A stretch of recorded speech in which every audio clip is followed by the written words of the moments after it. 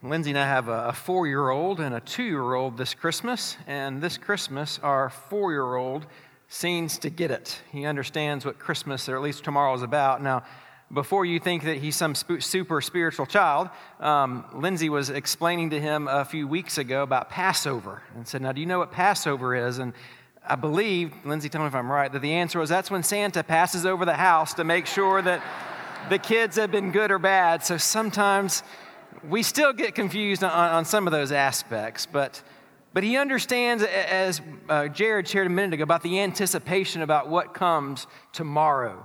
We've always enjoyed the unwrapping of presents on Christmas Day, but it's the building up and just understanding what's going to happen. And this year he knows what Christmas morning that you get to open presents. And the way we know that is every commercial that comes on television, every time that there's an ad and something that comes in the mail, it's, oh, I want that. No, I want that too. And we have to help them understand just because you see it doesn't mean you what? Doesn't mean you get it. But do you remember when you were a child and you used to get those magazines that would come in the mail? Maybe it was the JCPenney catalog, or for many of you, am I right, was it the Sears catalog? Is that right? Do we have a picture of the Sears catalog? Look at those wonderful pictures that they had on there. And you would get that, and maybe you had a Sharpie, and you would circle all the things that you wanted, or maybe you would take it and you'd rip that page out. Yep, that's the one I want, and you make a collection, and you would tell your mom or dad or grandparents, hey, this is what I want. You could look through that magazine, you could look through that catalog 10 different times, and you would find something new every single time you looked at it, wouldn't you? Well, for some of us who have been raised in church, whether you're followers of Jesus or not, we're in the Bible Belt here in Alabama, and we've heard the Christmas story over and over again, and sometimes I'm afraid that it loses its effect. We've read it over and over again, but every time we read this story, we can understand and we can grasp the gospel message that is found in this story that occurred over 2,000 years ago. There are 3 themes that I see throughout this Christmas story. And each theme is marked with just one word. The 3 themes that I see in the Christmas story first is one of sacrifice. Not only do we see sacrifice, we see humility and we see glory. So I want to spend just a few moments before we partake in the Lord's Supper together and we pass the lights as we end our service this evening. And I want to look at each of those themes again just briefly. The first theme that I think that we see in this Christmas story found in Luke chapter 2 or in Matthew chapter 1 is the story of sacrifice. You see, when you look into that manger that we have here and you think about that Christmas wasn't the beginning of Jesus. We know in John chapter 1 that the Bible tells us that Jesus, along with God, has always existed. You want your brain to hurt, start thinking about that. There was no beginning to God. There was no beginning to Jesus. But at Christmas time, we celebrate that God took on human form, that he took on flesh and was born, and he left heaven's throne at Christmas. And where did they place him? In a manger, in a feeding trough where animals would eat from. Imagine just the sacrifice that God made by sending his son instantly to leave heaven's throne, to be placed, even be made uncomfortable just by the ends of the pieces of straw where he would lay his head. Jesus' entire life was marked by sacrifice. Every day of his life, he sacrificed so that we would understand the meaning of eternal life, and his life of sacrifice ended up with the ultimate sacrifice of him sacrificing his life. See, at some point when you read the Christmas story, when you understand what Jesus did for us, it's a story that is one marked with suffering. Why would God send his son to leave heaven's throne, to be born and born in a manger? Because he knew there was no other way. There was no other way for you and for me to be joined back together, to be reconciled back to him, unless he first came and sacrificed his own son. Not only do we think of sacrifice, we think of humility. See, when you look at the Christmas story confronts us with this cold, hard fact, and that fact is that our lives are so messed up, that we are so out of control, that there is no other way that we could have this relationship with God apart from the fact of God sending his son. We have to be honest with ourselves. There's no way that we can fix ourselves. We can't gain salvation. We can't earn an opportunity to become a child of God. And that means that we have to be honest with ourselves and understand that apart from this gift that came at Christmas, that there is no hope. We need to reflect on the sacrifice of God sacrificing His Son. We reflect on humility and honesty that our lives are so messed up apart from the gift of grace given to us that we're hopeless. And finally, we reflect on glory.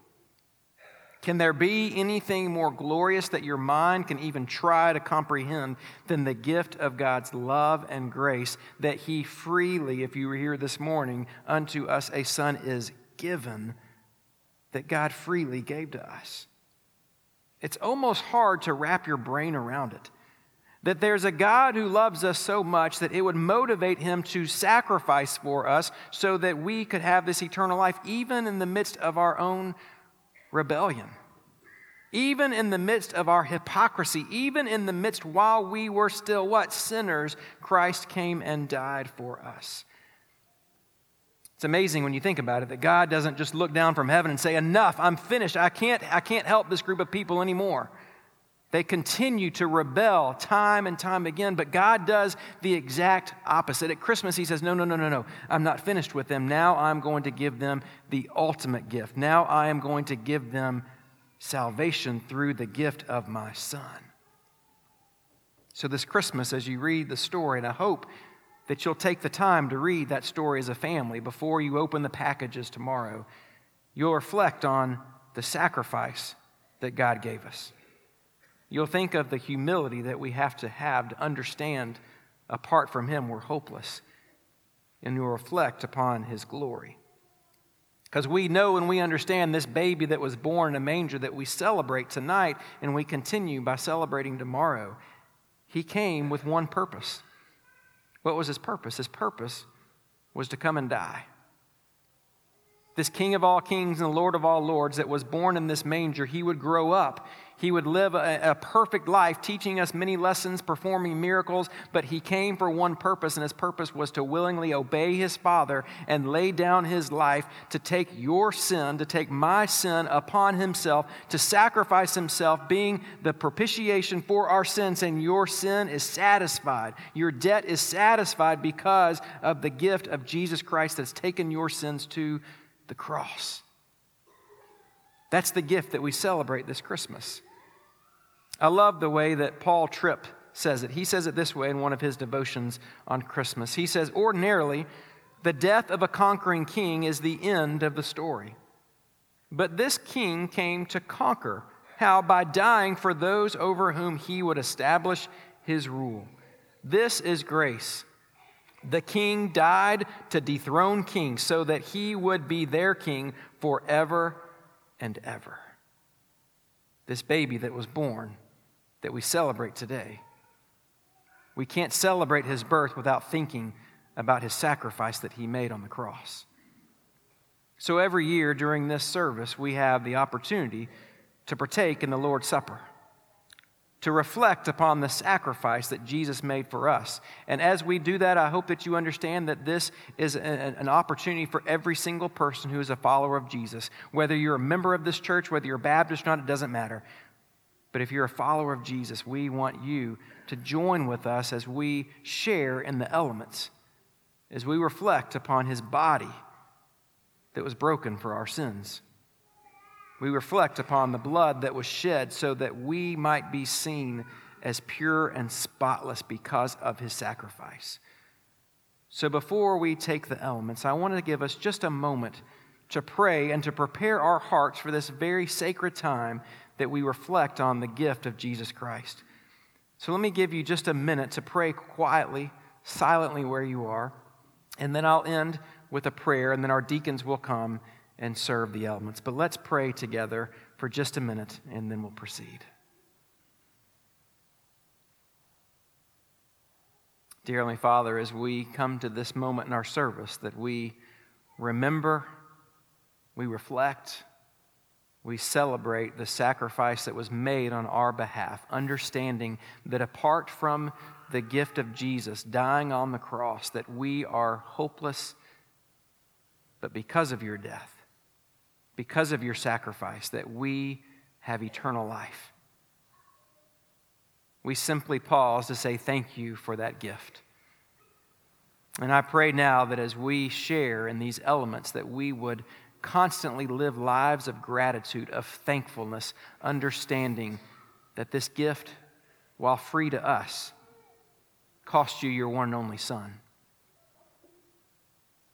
So in the most humble way that we can, we come before you as we share tonight, and we say thank you. Thank you for the birth of your Son. Thank you for the sacrifice of the cross. And thank you for the resurrection that gives us hope beyond all hope. For it's in Jesus' name that we pray. Amen.